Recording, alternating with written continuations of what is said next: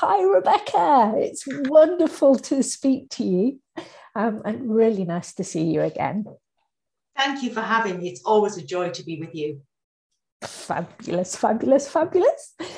So, what I'd like to talk about today to start off with is purpose. And that's a very big thing. Um, uh, and then perhaps a little bit later, we can talk about a specific purpose that you have at the moment. But shall we leave that as an enticement for later on? I'd first like to ask you, how do you see having purpose? Well, you always ask exquisite questions. I have to start with that. So thank you. And thank you for having me.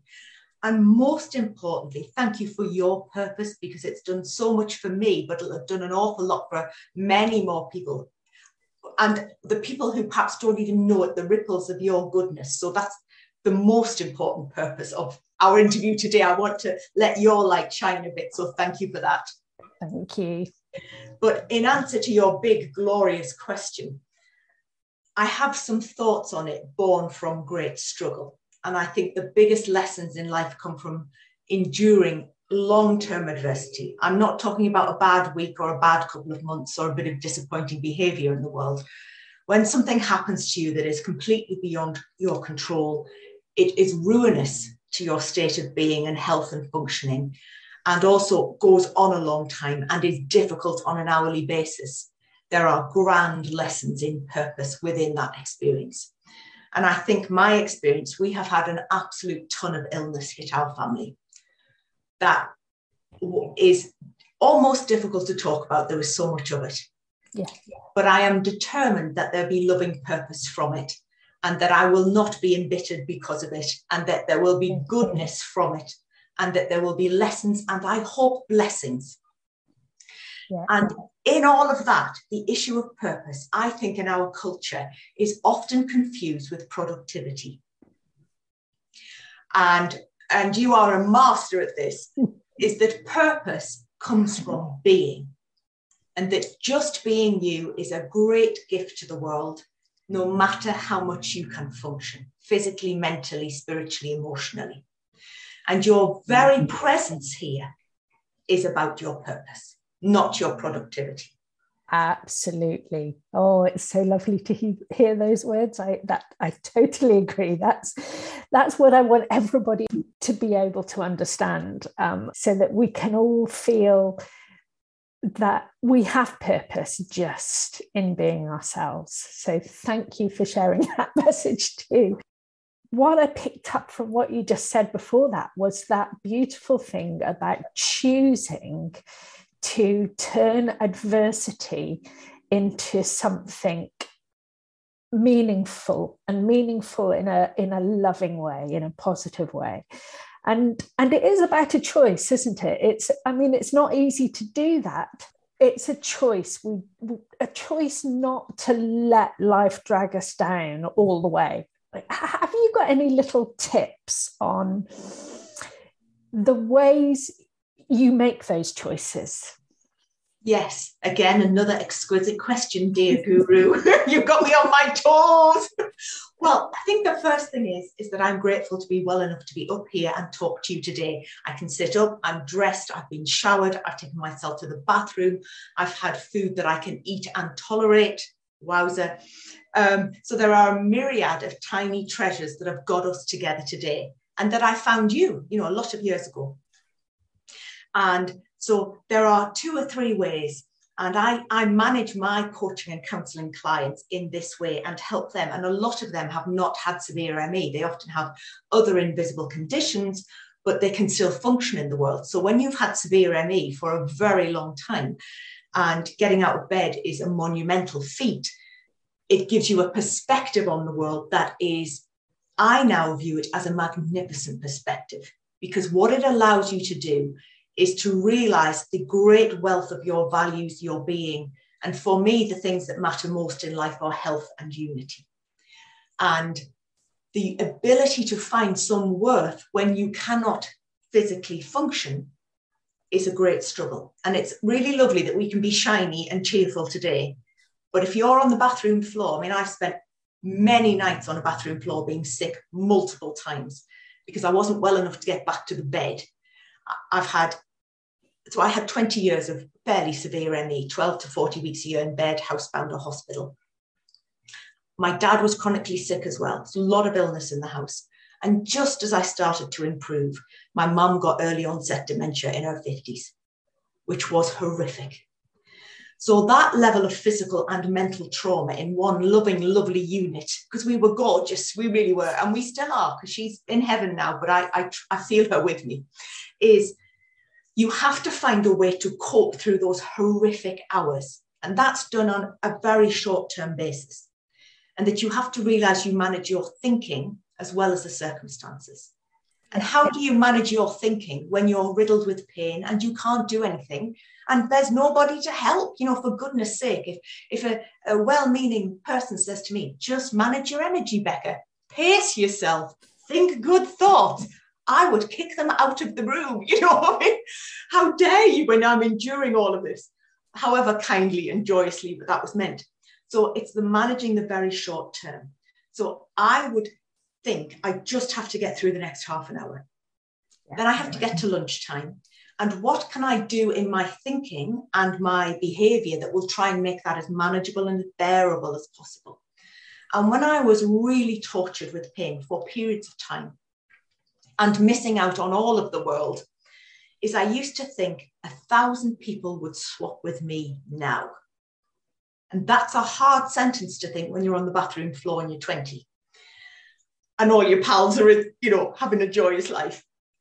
But I knew there would be people who were on news bulletins, who were in war zones, who had no food, who mothers who'd lost their children. I could go through the list.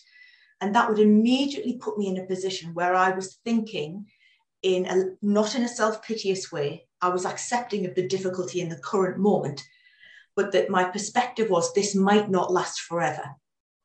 In a week, it might be calmer. In 10 weeks, it might be much better. You know, I might be at the seaside next week. I used to think, where could I be? The seaside was my place.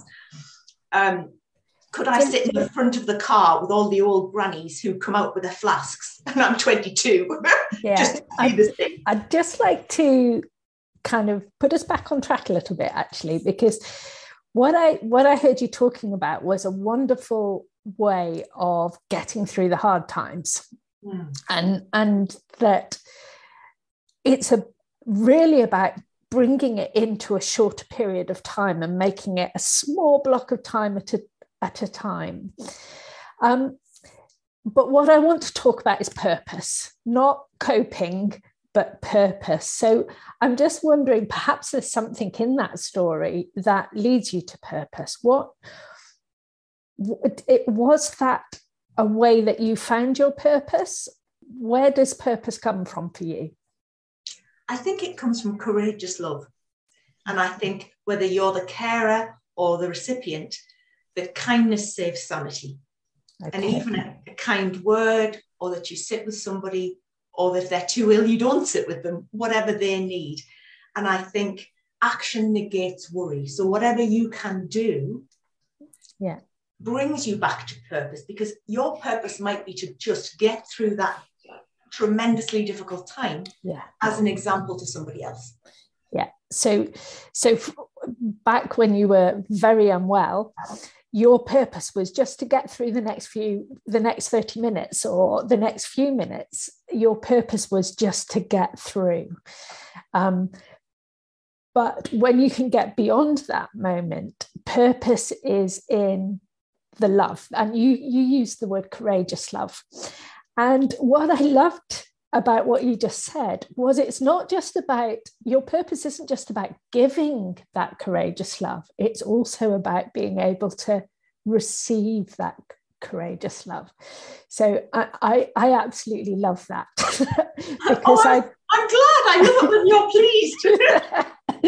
I do think that our purpose, the love purpose, goes two ways. It is just as important to be able to be on the receiving end of love as it is to be able to be on the giving end of love. So like you said, even in those moments when you're not well enough to be on the giving end of love, you still have the purpose because you can be on the receiving end of love. Yes. And my father used to say to my grandmother, who would be always, oh, don't give me any presents. You know, he would say, receive with good grace. And that's a beautiful sentence, isn't it? Absolutely. And again, we mustn't confuse receiving, because we're always giving with our manners, our temperament, our expressions, even if it's just a tiny whisper of thank you. And I had a Facebook memory come up today, which was so poignant because I knew I was going to talk to you, dear guru. And it said, when my mum was very sick for 14 years and she lost all her functioning and was tortured in that. But I had written a Facebook memory of something I had said to her, and she had very few words. And every now and again, she would have this enormous moment of clarity, you know, and these were very few and far between. And she was sort of my age. And I said, are you all right, treasure? And she didn't have any sentences left. So she's not even 60 and she can't walk, talk, see, or hear. And she said, very. And I said, are you all right, treasure? And I just, you know, I was going around the question, you know, really what I was saying is, are you in pain? Can I get you anything? And she just said, very. And she just pressed a little bit further into my shoulder, you know, very. And she wanted to stay there all day, every day. She just wanted to tuck in like a puppy. So she was in many respects my child. So the business of, are you all right? I am very all right if you're with me. Yeah. So there are humble lessons in presence and purpose because I couldn't fix that. But what I spent 14 years trying to do was make it a bit less bad. Yeah. And that's a powerful statement of purpose. Not what can we do to make it better, because sometimes it's just unrelentingly difficult. But if you can make it a bit less bad with a kind word, a sweet smile, do your basic job with good grace. You know, a minimum wage carer with a loving heart is more powerful than anything in the world. You know, and they need a massive pay rise and honour from the Queen. But the people who've saved our sanity are the ones who've given with good grace, but received with good grace. It's the sum of the parts.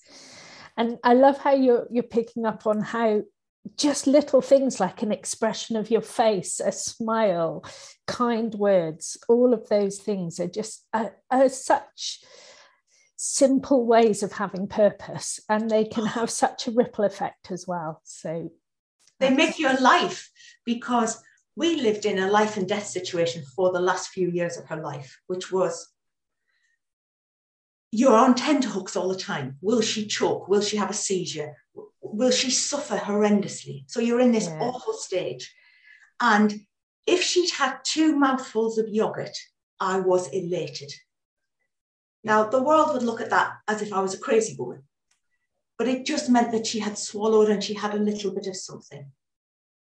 Or if we'd managed to find the softest cushion or pillow, these are tiny things. And, you know, end of life is a different situation for most people because it's very rare.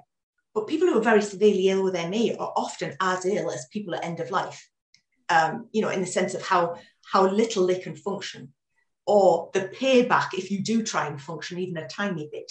So those lessons are very, very powerful. So let's bring it more into the present moment for a little while, because I would love to hear a bit more about how you are purposeful now. Tell me about your life's work in some ways. Tell me a little bit about how you've turned, now that you have more energy to express a purpose, how are you expressing that? Well, I'm going to give you the best answer you could ever have, as I did what you said. There you are. But is that I did try to do every possible thing to be well. So that's very easily said now. But when I was, you know, when I had 40 weeks a year in bed, I made sure I didn't drink any pop or I had any Mars bars. There were tiny things. I tried to regulate my sleep. I did, you know, all those very basic pacing, functioning, any care things. But I always looked for the 3% of progress. I never looked for an overnight thing. What can I do with the little bit that I have? And there was a cumulative goodness in that. But I know I was fortunate because I had the ability to do that at some level.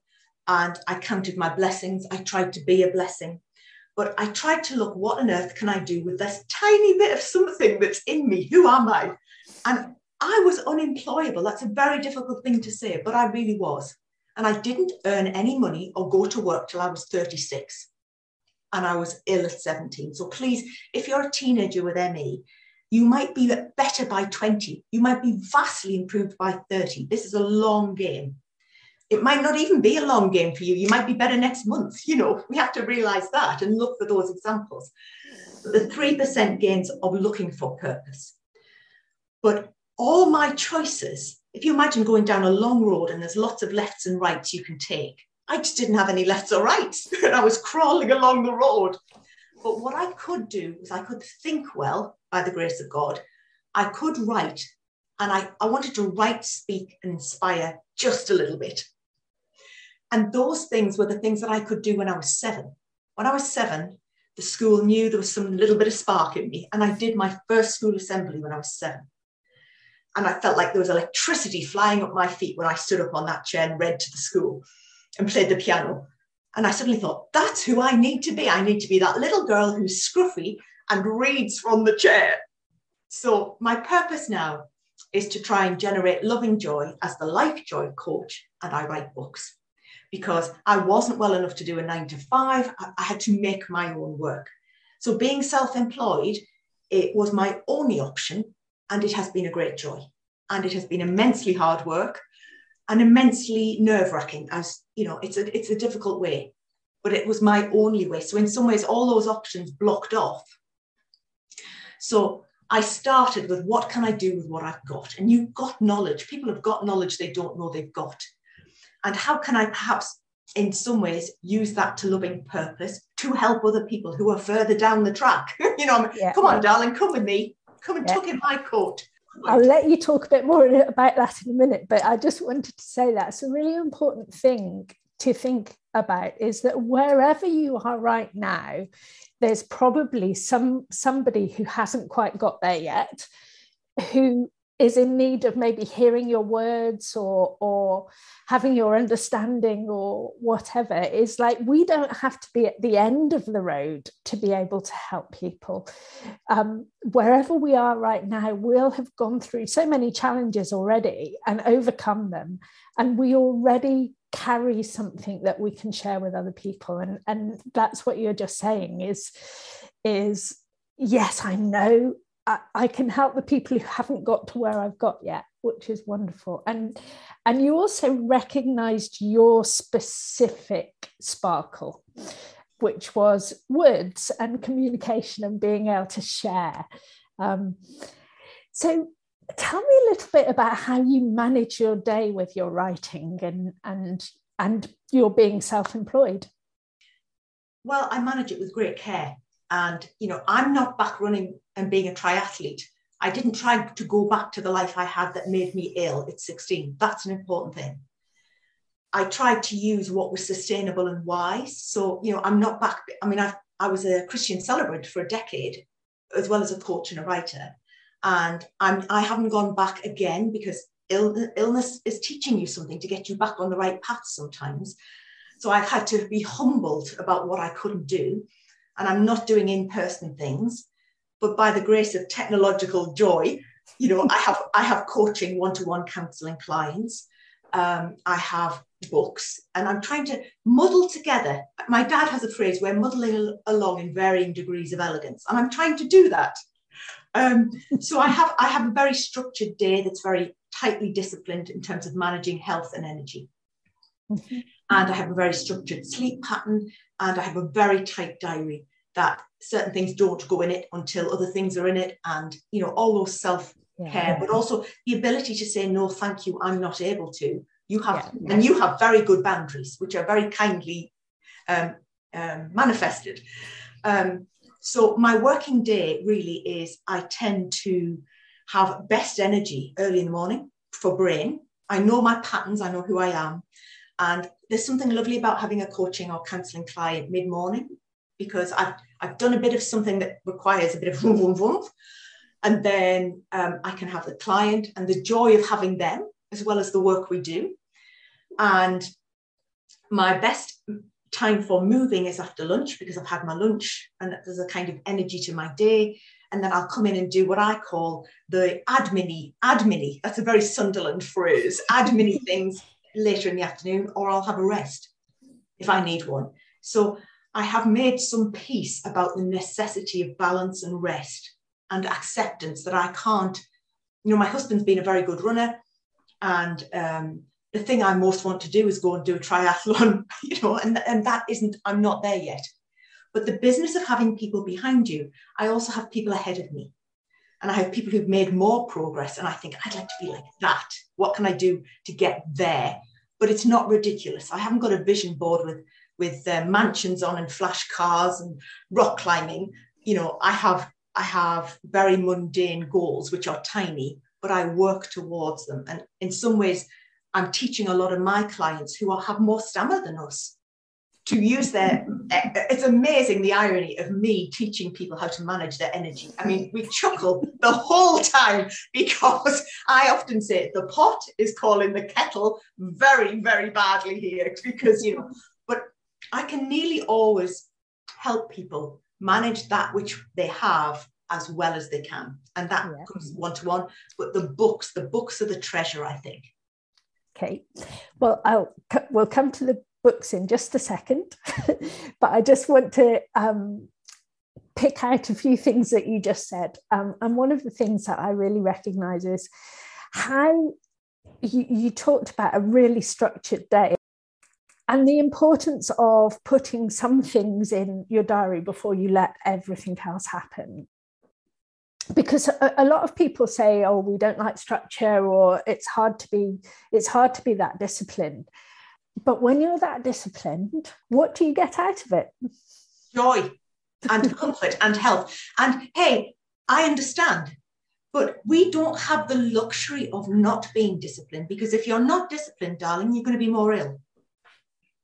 And I had a discussion with somebody who, I've had several very intense debates with people who were somewhat dismissive of me trying to get well. And they were, you won't get well, nobody gets well, you're just spending money with people like water and who are promising false things. And I knew I wasn't doing that, and I knew I wasn't being ridiculous, but I also knew I had to try where I could. And we have so few choices and so much taken away, as if and I'm not saying you can get to a hugely disciplined place overnight, but if you just do your 3% efforts, they are cumulative. And if I didn't, you see, the other thing was I was the backup. So I wasn't the sickest person in our house. I was sick compared to lots of other people who were healthy and running big lives, but I was the backup. So if I didn't have a very, very tight use of energy, the state my mum would get into was and would then create chaos and make me very ill. So there's an issue of responsibility. And because we're not going to get a prescription tomorrow that's going to magically put everything right, and this is multifaceted, and you've got cortisol, you've got gut health, you've got energy management, you've got all these facets of trying to get well. Well, goodness me, a bit of discipline. I'm not asking you to live off carrots for the rest of your life. A bit of discipline is your best friend. Your parents should be giving you loving discipline as a little one. You then take it on as self-discipline, and it makes you a powerhouse. And I don't want to be a boring person who says you must do this. But my darlings, if you don't, where will you be? Where will it get you? This is the tiny bit of control you have when you have no control. I'll never booze. I have very little sugar. I don't, and people are cross with me when I don't conform. But I will not do that because I've lost too much already. Yeah. Let's talk about your books. So this is one big part of your purpose has been caring for your family and the love and sharing Lifejoy. But another big part of the way you have shared your love is in the books that you've written. So tell me a little bit about those. Well, thank you for saying that, because if you were to ask me, that people would think I've done 3 books now. I've got 2 more coming. I can produce material because I'm disciplined, but Writing books is the easiest thing for me physically compared to anything else. But also I have to earn, and you don't earn huge amounts of money from books compared to coaching. You have to be realistic, and I want to pay some bills. So the reality is that the thing of which I'm most proud of is the care for my parents. So in terms of purpose and work, it's a privilege. That's how I look at it. It's a privilege to be well enough to do something, to sing your little bit of song. So my books, my first book was about a manual for resilient living, Lifejoy. It was all the things that I knew that might help you, my treasure. That's what I wanted to say. And it's 100 pages. And I wrote it for poorly people. The font is big. There are big gaps between it. And it's a workbook as well. And it's for each stage of life. But it will help you cope with difficulty. But it'll help you find your joy. And I made the font big and the pages and the topics really short because I couldn't read long chapters.